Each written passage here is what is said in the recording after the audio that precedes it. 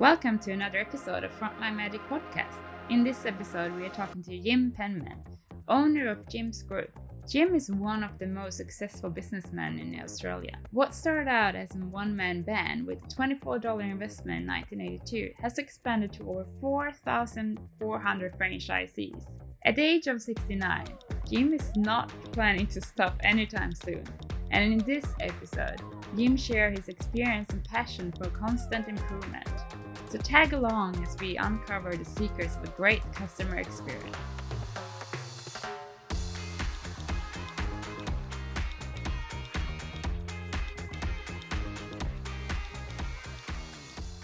Thanks, Jim, for taking the time to talk to me today. I must say that I'm very impressed with you and your passion for business. And I think I read in your book that you are planning to do this job for at least another 20 years. So I'm a bit curious to know what is the key to your success and the motivation to keep you going every day after all these years? I just can't imagine anything more fun than what I'm really doing. So what? Because the key to business is it's not so much doing something, it's working out how to do it better. So every day of my life, every day, I'm asking myself that question, how can you do it better? It's never boring. It's always challenging. It's always interesting. Even in this last week, there's a whole stack of things that we do differently. Just a petty example came up yesterday afternoon, all right? We're looking for a salesperson to help us sell franchises. And we want to have a system where there's a relatively modest amount of money paid to the salesperson and a good commission. So we offered a deal where it's $50,000 base plus a commission of $2,500. I'm just telling you the actual figures for every person you bring on, and we got virtually no response. So I thought, okay, why don't we try it differently? Why don't we offer them $70,000 base, and then we offer them $2,500 commission after the first 12? Now that was kind of like a problem, a solution. Now whether it actually works, I don't know, but it quite possibly will. And this is just something that came up. Like last night when I was having a chat in the office, we were just talking about the situation. So we said, why don't we try this one? Yeah. Every day there's more and more stuff. Every day there's things coming up, and it's just fun. It's fun in an unbelievable sense. Yeah. I can't think of anything more enjoyable to do with your life than a really, really fun business. Of course, you've got to have family and stuff and purpose and everything else. But you see, also as a franchisor, I get a lot of enjoyment out of just the response. I mean, I'll just give you an example that came in this morning, and this is two of them. What did they say? This just came in an hour ago. This is a message I sent to somebody who's just been going for a month. Hi, Jim. It's been a totally life-changing experience. My first month with Jim's Moan. I have jobs from leads and promotional services for friends, family, and neighbours so far, and some of them I can turn into regular clients. So they're doing freebies, which is great, which is what we pay them for. Chris Hansen always keeps me in touch through emails, his franchisor, or support in every way. I keep looking forward to getting more busy time and more jobs in coming spring and summer. Thank you. And I wrote him back also a letter saying just how impressed I was, also because his customer service rating is so great. Now, that's just one example of something that came in just before I spoke to you. Yeah, that's amazing. This guy's so excited, so happy. He's doing such a great job. He loves his franchisor. How do you think it makes me feel? Because one thing you see is what we think of in franchising is that, and this is statistics, you can look it up online. Look up the likelihood of a person failing in their first year in business. For typical gardening, cleaning businesses, the actual failure rate between 90 and 95%. With us, it's 12%. But that's not zero. And that 12% might include people going independent or having a health issue or going back to their previous job, whatever. But it's still, we achieved that, and people like this. And actually, I could quote you another one too. It just came in this morning. There's two that came in this morning. They're very similar. Isn't that a wonderful thing to be able to get when you get up in the morning? So that's just amazing to start your day like that. You're taking the time every day to reply to them as well. It feels like that's one of your daily habits that you have. Well, this I typically respond very fast. Every franchisee in Jim's Group has my direct phone number and a direct email address. And don't ask me to give my phone number because I won't give it to anybody. But anybody outside of Jim's, but anybody inside of Jim's can contact me anytime, evenings, weekends, doesn't matter. You just contact me if you've got a problem and I will respond fast. Yeah. It's good, and that's something that I can do. And has that always been part of the business that you've been really hands-on and Oh, yeah. always Yeah. been there? And do you I think al I also that's look at one of every complaint that comes in too, every poor survey that comes in, I actually look at personally and try and deal with it and see what went wrong and how we can change it, how we can improve it. I'm very hands-on. I've always been like that. Yes. yeah. And do you think that's one of the keys to your success? Well, it is. It is, I guess. One of my advantages in a way is that I'm so incompetent at doing most things that most of the actual work of the business gets done by other people, all the accounts and things like that. And I've got wonderful people who do this. So I can just focus on these one or two things that I actually do, and because I'm not really needed anywhere else. So that kind of Yeah. works. Yeah, If I that's was better at that's doing things, I probably wouldn't have the time for it, but I'm not. So I have to. I do what I can do. do you have a story from early on in your career where you received some feedback or yeah, had a conversation with one of your employees that really transformed the industry to another direction? Well, look, there are so many cases actually. Yeah. Change, we would change something in the business based on a franchisee feedback, probably at least once every fortnight.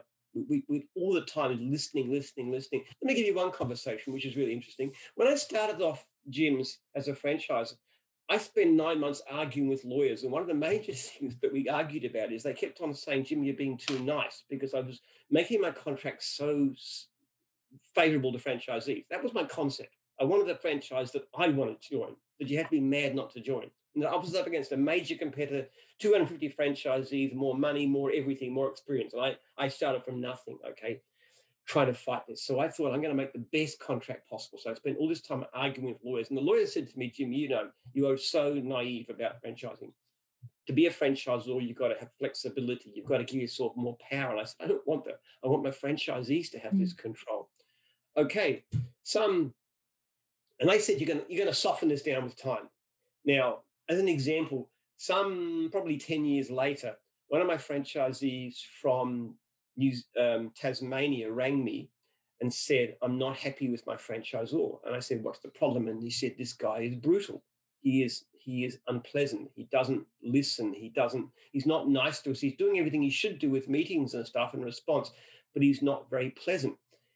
And there was nothing in our contract that allowed us to do anything about that, because he was formally doing all the right things. But in the sense, the franchisees weren't happy with him.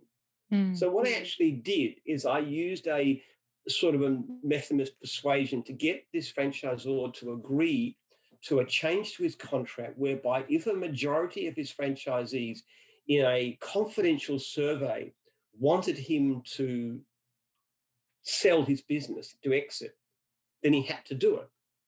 So I put this into the contract. And then sometime later, he obviously didn't think he was that unpopular. I explained to him, but he wasn't listening.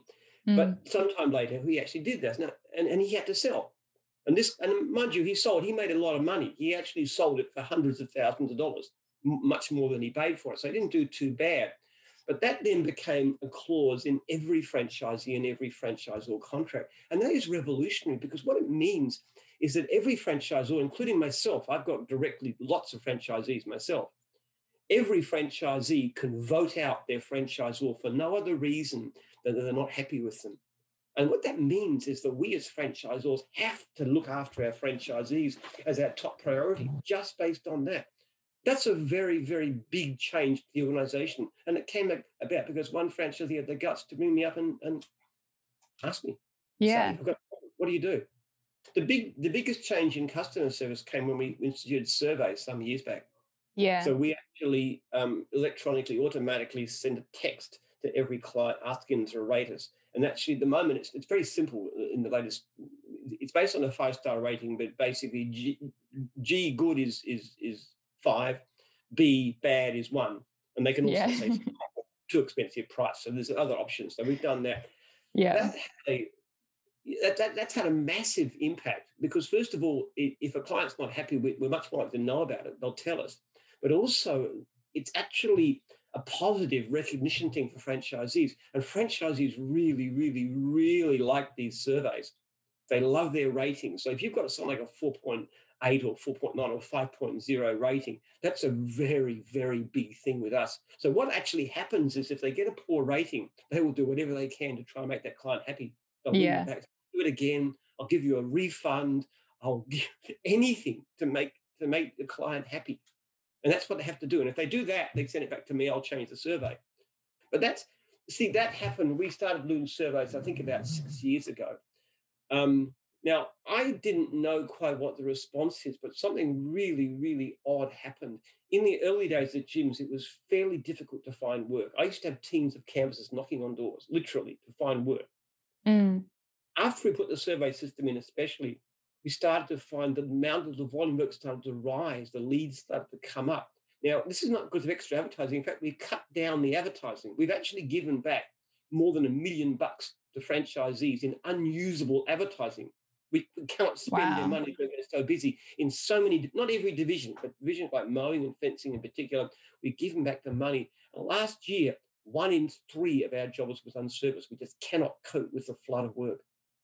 Now, that to me, that relates to is surveys, because what that's done is had such an obvious lift.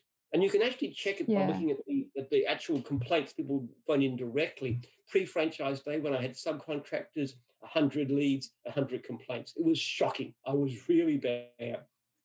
After we did the franchise system for, about 10 years, we started monitoring. We found it was down to 5%. That's a lot better, isn't it? Okay. And then we started monitoring the complaints and putting out warning letters and breaches and stuff like that too. Not many franchises get, but the ones that do are bad tend to get a lot more. And it started to come down and down. Then the surveys come in. Latest figures, it's well under 1%. That's a 99% plus improvement in customer service based on that simple metric. Yeah. That's exciting. And That's people don't comprehend that they're so focused on advertising and all this stuff, but everything's about reputation. Everything's about great service at every level. When you're talking to franchisees, whether you're talking, because they're our primary client, or with the clients in the field, if you can amaze people with great service, it's so easy to be successful. I also read in your book that you do something called proactive call. Proactive calls, yes. Yeah. Yes. Yeah. That's a big Tell me thing too. what is that? Okay, now, see, in the beginning, we didn't understand very much about what would make franchisees happy. I found, for example, that the meetings were incredibly important. We didn't think so at the beginning. We thought it was nice to have a meeting, but we didn't realize. And we found out the less meetings people had, the less likely they were to succeed. In fact, if there was no meetings, they mostly didn't last long term, right in the beginning. Mm. We quickly discovered that.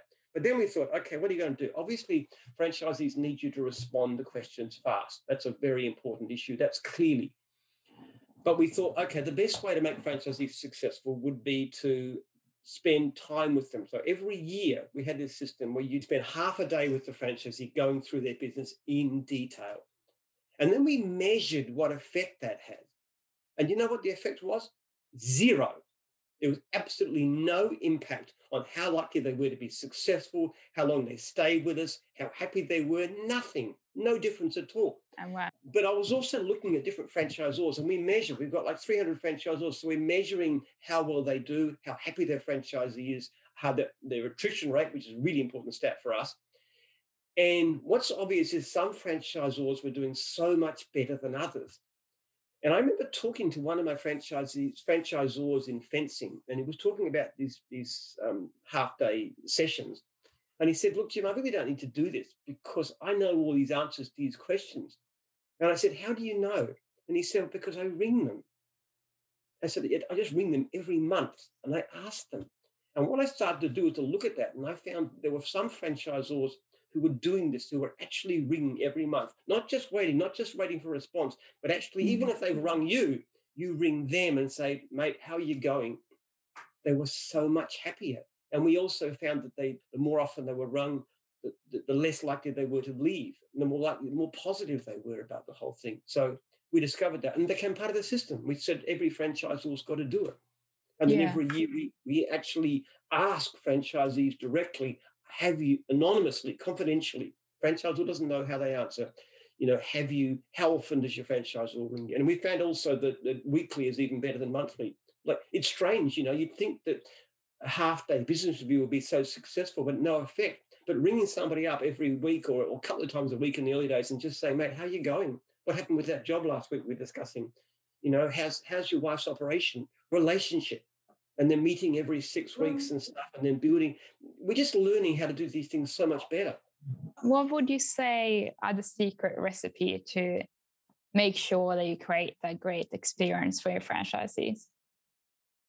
Well, they've got to feel relationship is very important. It's in the beginning what we offer franchisees to a large extent is work, and that's one of the reasons that people succeed, because on the whole they get busy very, very quickly, and if don't have enough work, they can just go and do free services, and we pay them for them because that builds their business. So in the long term, we've got many franchisees who haven't taken jobs for years, but they still stay with us. They still love the brand.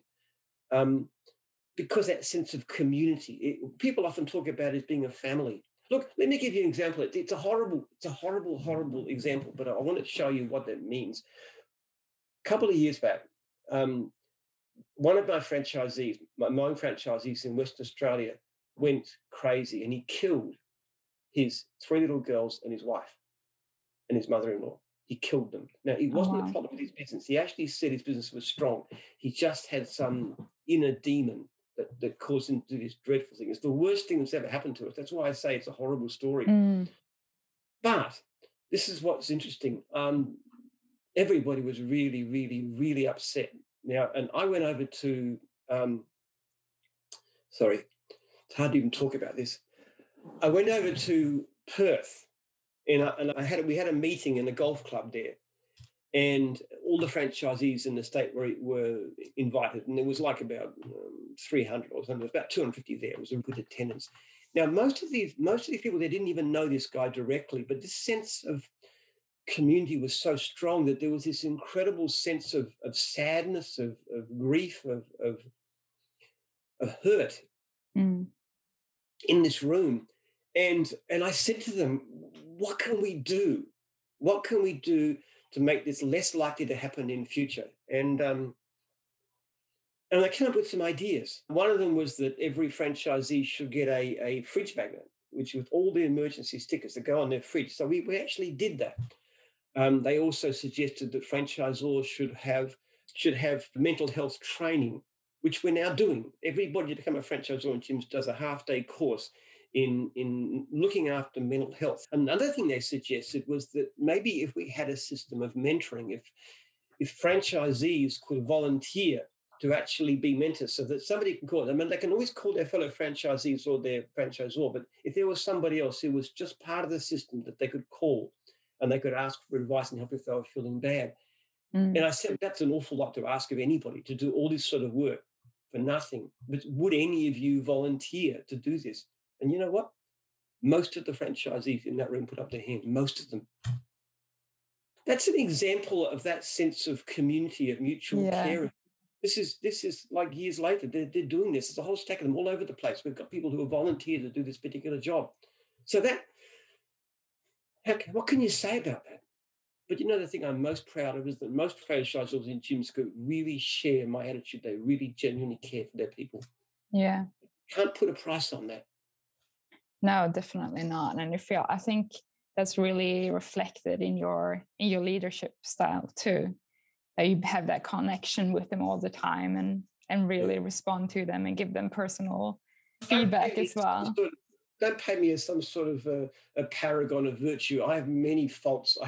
I am very short-tempered. I am very abrupt. So let's talk about an example of failure then, where you really, it didn't turn out as you wanted to, but you learned something from it.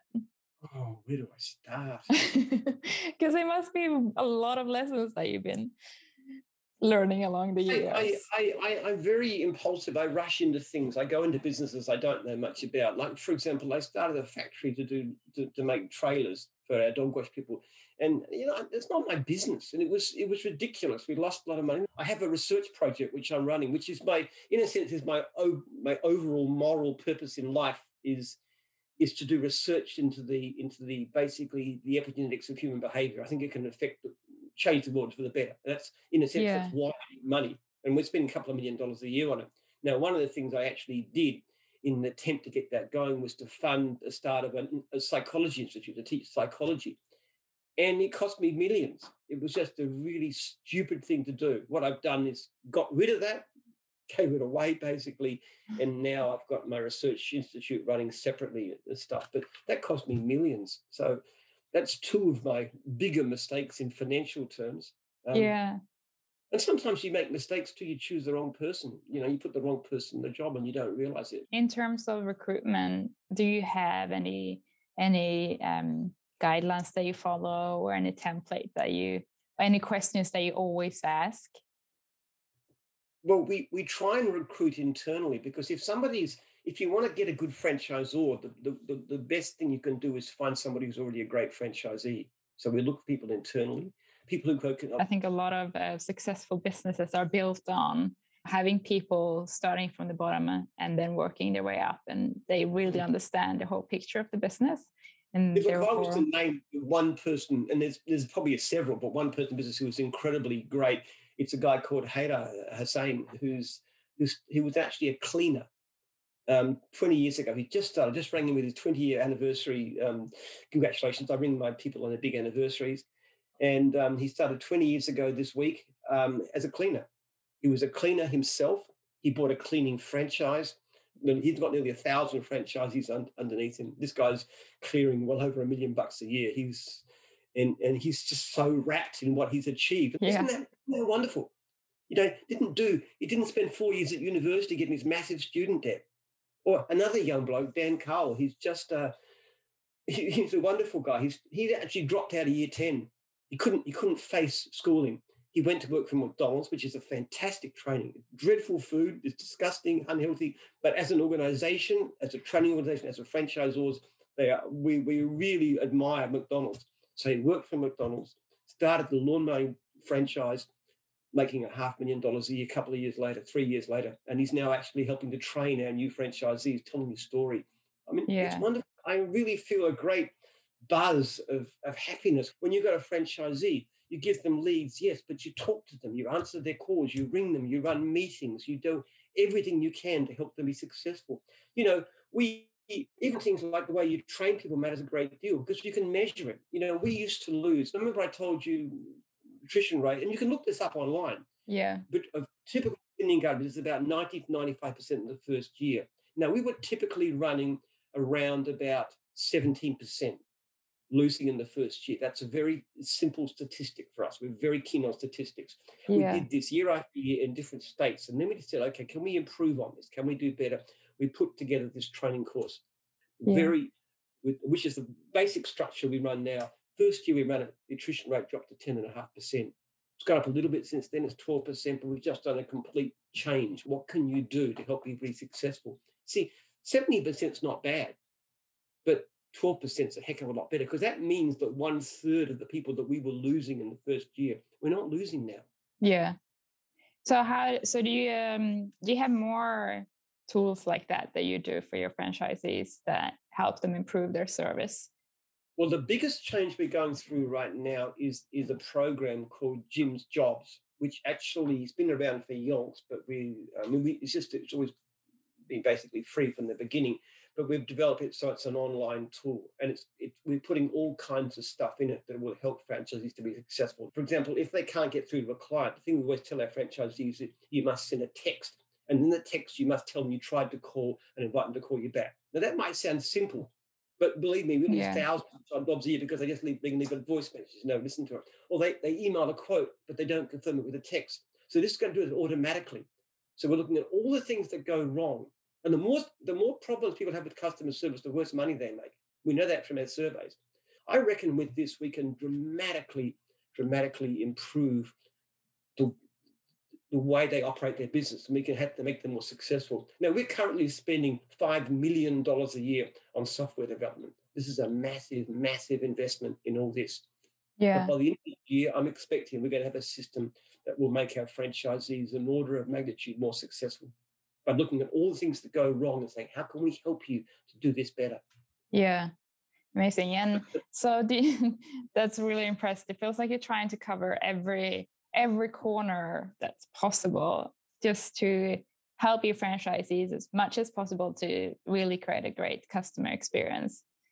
Me a year from now, I'll tell you there's a whole lot of things we were doing wrong back in 2020, 2021 that we've learned and we're doing better every day. Every day you ask the question. That's what I say to franchisees in the beginning.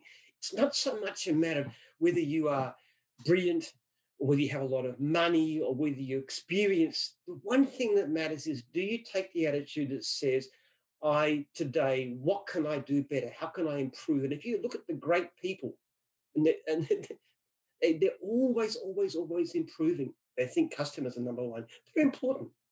And I want our franchisees to give fantastic service because I know, just as an example, if you look at the relationship between customer service and success, it's very striking. We want you to think we divided our franchisees into 4 groups based on levels of customer service. Now, most of them are pretty good, but there's a few in the bottom that aren't quite so good. But there was some that are top that are really fantastically good. And then we actually cost correlated that with a question from the franchisee survey where we asked them about their income. Now, we never asked them what they're making, but we asked them, is your income good? Is your income satisfactory? Is your income poor?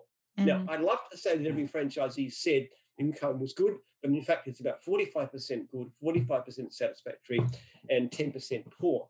But what's interesting about this is if you look at the different groups of these, and look at the proportion that report this, in the top group, 3% said their income was poor. Now, that doesn't mean zero. They could have been starting up problems, who knows what, but 3% said poor, bottom group, 25%. So if we can actually get every franchisee to give great service, how much difference would it make to their life and their lifestyle and their families? Yeah. So on a daily basis, what does that involve for you to really make sure that they improve their service? Any survey or complaint that they want to challenge comes to me. So they come to me and they say, this is why I should, no, this complaint or this bad survey should be, because people are very concerned about this. Every day, I'm sort of coaching people how to do better. And that's multiple times a day. They won't read the newsletters. And if they do, they don't pay any attention to them. I spend a lot more of my emails. And I would have emails from probably about, 15, 20 franchisees a day. Most of my interaction with franchisees is positive. I'm congratulating them, saying, what a great record you've got. That sort of thing again and again and again, coming from the head of the company, I think makes a lot of difference. So the actual way this works is it's much more in terms of positive. Yes, you've done well. Congratulations. What is it that Jim's does differently from other franchisees when it comes to the culture of the company? We had a guy called Brian Duckett who came out from the UK who'd been involved, this is a national conference quite a while back, who'd been involved in franchising for 20 years. And he'd involved in dozens and dozens of different franchise systems. He came to our national conference where our franchise also meeting in Queensland that year.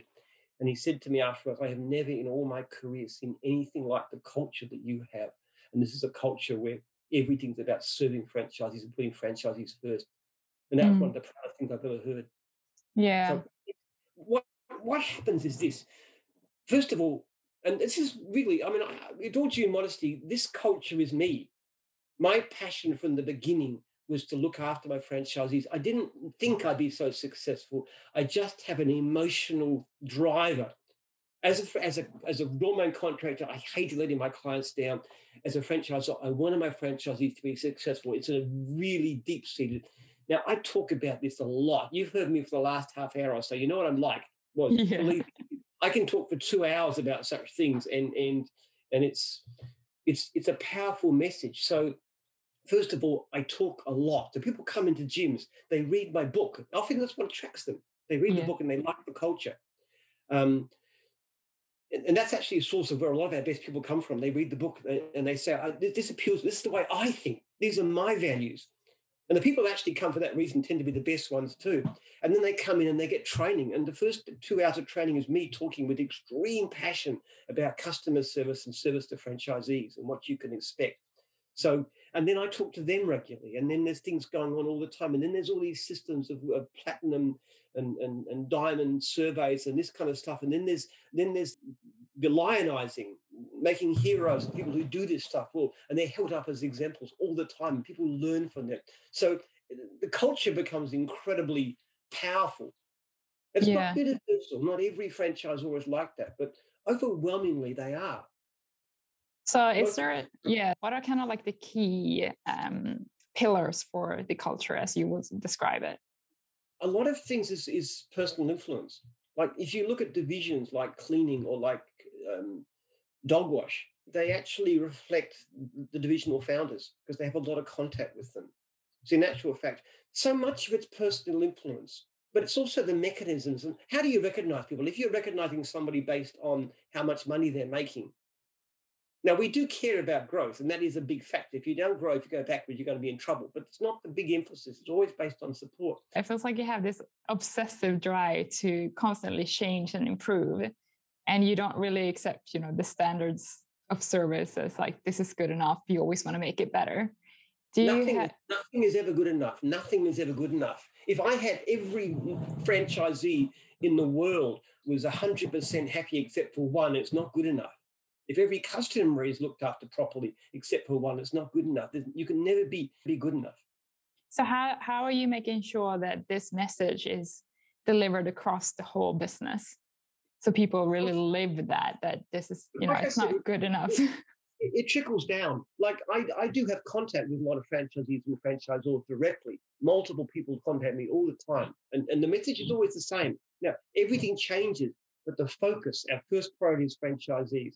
We're also passionate about customer service. We sign only franchisees and franchisors we are convinced will succeed. That's been there from the beginning. That doesn't change. The core values, the core culture doesn't change, but everything else changes. There's a wonderful book called there's two books called Built to Last, Good to Great. I don't know if you know them. Collins, this guy, they did some surveys of successful companies and they tried to work out what they had in common. And he Yeah. said it was really difficult. They spent years on this thing. And the only thing they could actually find in the end is that every one of these successful companies, long-term successful companies, they had a core value, a core purpose, whether it was technology like Hewlett Packard or whether it was something else. And everything else changed. But that didn't change. And everybody who came into the organization either adopted the core values or they were spat out, they left or they were fired. So that's what you've got to do. You've got to establish this powerful, powerful culture. And it goes at every level. Jim is very personal. You see, you're talking about a franchisee. We're not talking about talking to the franchisor once a year. They talk to them typically at least once a week, most of them. Yeah. Once every week they're talking to the franchisor. This common theme of service. And just what Jim's is about. One word is service. Service to franchisee, service to customer. So can you tell me how you drive innovation in your company and how you encourage your employees to do so too? Because it feels like you're constant, you started with the own blowing business, but you're constantly building and innovating. As part of your business. How do you have that kind of structure in your business to do so? I'm a very innovative person myself. I'm terrible at a lot of things, but I'm very, very creative in the way I look at things. But our system is very decentralized. Franchisees and franchisors, within their broad parameters of service, which is very strong, they have an enormous amount of freedom to try different things. Now, when you've got 300 franchisors, many of them very capable, all trying different things, you quickly get the idea of what works. It's like this business about weekly calls and so forth, and what kinds of conversations you have with the franchisees. So you've got 300 people and you've got 4,000 plus franchisees, all trying different things all the time and then sharing the information. And even within my own staff, one of my basic rules is I tend to react really, really quickly to things. Now, what actually happens is that when one of my staff comes up with an idea, my immediate thought is don't say no, don't even mention it. Just say, what's the worst that can happen if this idea doesn't work out? And if it's nothing very serious, then I say, okay, give it a go. I do that all the time, multiple times a week. Somebody who comes to me with, I want to do this, sure, do it. Give it a try. What's the craziest? It's very important to motivate and let people understand that they're okay. It's okay to fail. What's not okay is not to try. Yeah. And so if you make a mistake, I don't make a big thing about it. I'm a very forceful character, so it's easy for me to overpower people if I'm not very careful. So I'm always trying to encourage people to understand that we want them to innovate and respect new ideas and new ways of thinking. I'll give you an example. This lady called Megan, who's actually She came to work for me quite a few years back, and she'd done quite well. And it's a very basic level job. Okay, there's nothing strange. And I just gave her a small pay rise. And you know what? She was had tears in her eyes. She's never had anybody give her a pay rise ever. This is Wow. she's a mother with young kids and stuff. She was so moved by that. Well, do you know what? She's now one of my best managers. And she is so innovative. She just comes up with ideas and she just does things. She cares about her staff, but she's always coming up with ideas how to improve what she's doing. And what do you think are some of the biggest misconceptions in your industry? Well, the biggest misconception people make about the services is that what matters is price. No, what matters most is service. Yeah. And I actually spend an enormous amount of time trying to convince my franchisees to raise their prices. I call it the cheapest chip system. I don't know if you've had cheapest chips over there, but no, I don't think it made it here yet. What is that about? It's a lousy idea. It's a lousy philosophy. You know, interesting thing about it too. Yeah. So what is one piece of advice that you will give to all new franchisees? Just always, every day, ask yourself, what can I do better? Learn, come to meetings, talk to your franchisor, talk to your fellow franchisees, look at what you're doing in the field, test what you're doing and saying, how can I get better? How can I do a better job faster? That is the one thing that makes the difference. It's more important than IQ. It's more important than education. It's more important than looks. It's more important than anything, that one question. And the difference between me starting as an impoverished, deeply indebted mowing contractor to where I am now is that asking that question all the time. I am not the most brilliant person in the world. I have so many flaws and faults, but I'm obsessional about that question. Character matters more than anything, and anything that you can do to build your character. What's one piece of advice you will give to people to create a happy customer experience? What you got to aim for customers is the only thing that matters when you're delivering service to a customer is the customer happy. You can't think I'm doing the job in the way that the manual says or the guidelines of the industry says. That doesn't matter. One thing only matters: can you make that customer happy? And what you've got to try and do is to make that customer amazed. What you want from the customer is not, yeah, that's good. You want, wow. There's a story I tell in training about one of our cleaning franchisees who was cleaning a house. And one of the things he used to do when he was cleaning the house, he went when he was tidying up the master bedroom, he put these little throw cushions on the bed.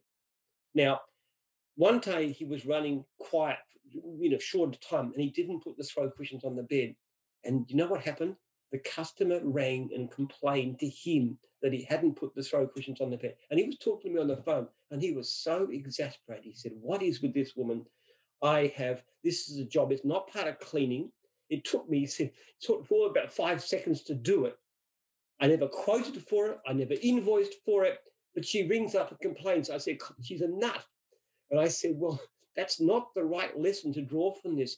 You did something that in your own estimation took you about 5 seconds, so important to the client that she actually rang and complained when you didn't do it. So I said, what you really need to do is look for the throw cushions on every job. That's the term we use, the throw cushions, the little thing that makes the customer really happy and delighted.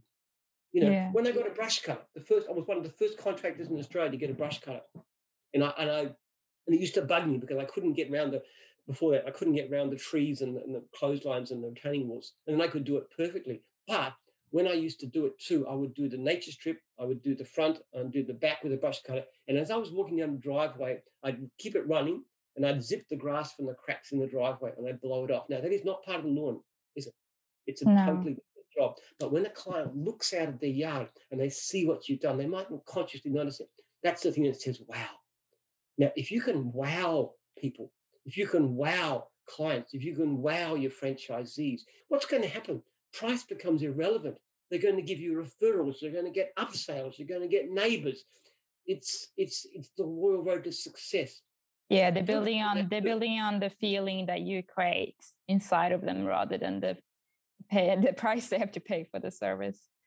Yeah, price is a lot less important than people think. They're far too much focused on the right price. We push it. And I do that very bluntly and openly. We did a survey some while back where we looked at clients, following clients up, and looked at whether the jobs converted or not based on the question of when they contacted the client. And we found that if we promised 2-hour callback, which most of our franchise do, of course.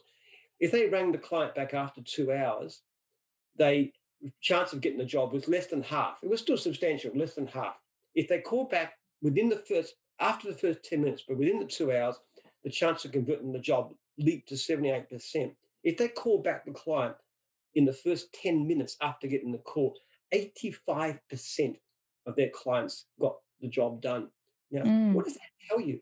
We are not the cheapest in the industry by any means. What it really says is that most of the time, nobody even tried anybody else. Well, otherwise, how could you get 85% conversion rate when we're not the cheapest? Yeah. So the speed of response was what mattered, not the price. Compete on service. Yeah. In other words, when somebody rings, get back to them blindingly fast. Obviously, you present well on the phone. You set up a 2-hour time slot. You never make a time. You always got to be 2 hours. And then you get there on time and you present well and you give them a nice looking quote. Yeah. That's all about that. It's not about price. And people are so foolish when they think competing on price. I never compete on price. So what is your number one piece of advice to create a great brand consistently at scale? You've got to believe in what you do. You've got to believe in something. People don't want to go out there and give their best to make Jim rich. Okay, fundamentally, that's not the point, is it? No. What do you believe in? People want something more than themselves. People want a sense of community. They want a sense of purpose. They want something in life. What makes people happy? It's not money itself has very limited effect. What makes is fitness is a big difference. Relationship, really important. Relationships and a sense of purpose, a sense of meaning in your life, that you live for something beyond yourself. Who do you seek inspiration from? I have such wonderful people around me, and I learn so much from them and from my franchisors. Someone like Paul King, one of my known franchisors, he is the biggest critic I've got. He lets me fly at me in no uncertain terms, but he also has some very good ideas, and he's also very good at what he does. That's actually all the questions I have. Thank you so much for taking your time out of your day. It's been lovely chatting with you. Talk to you and hope it all goes well. Thank you for listening to Frontline Magic Podcast, brought to you by Ask Nicely. If you enjoyed this podcast episode, please give it a 5-star rating. And remember to visit frontlinemagic.org and sign up to our community for free. Frontline Magic Community is there to help you bring out the best in your frontline staff. You can access tools, frameworks, inspirational stories that will help you create a great customer experience at the frontline. Visit frontlinemagic.org to learn more.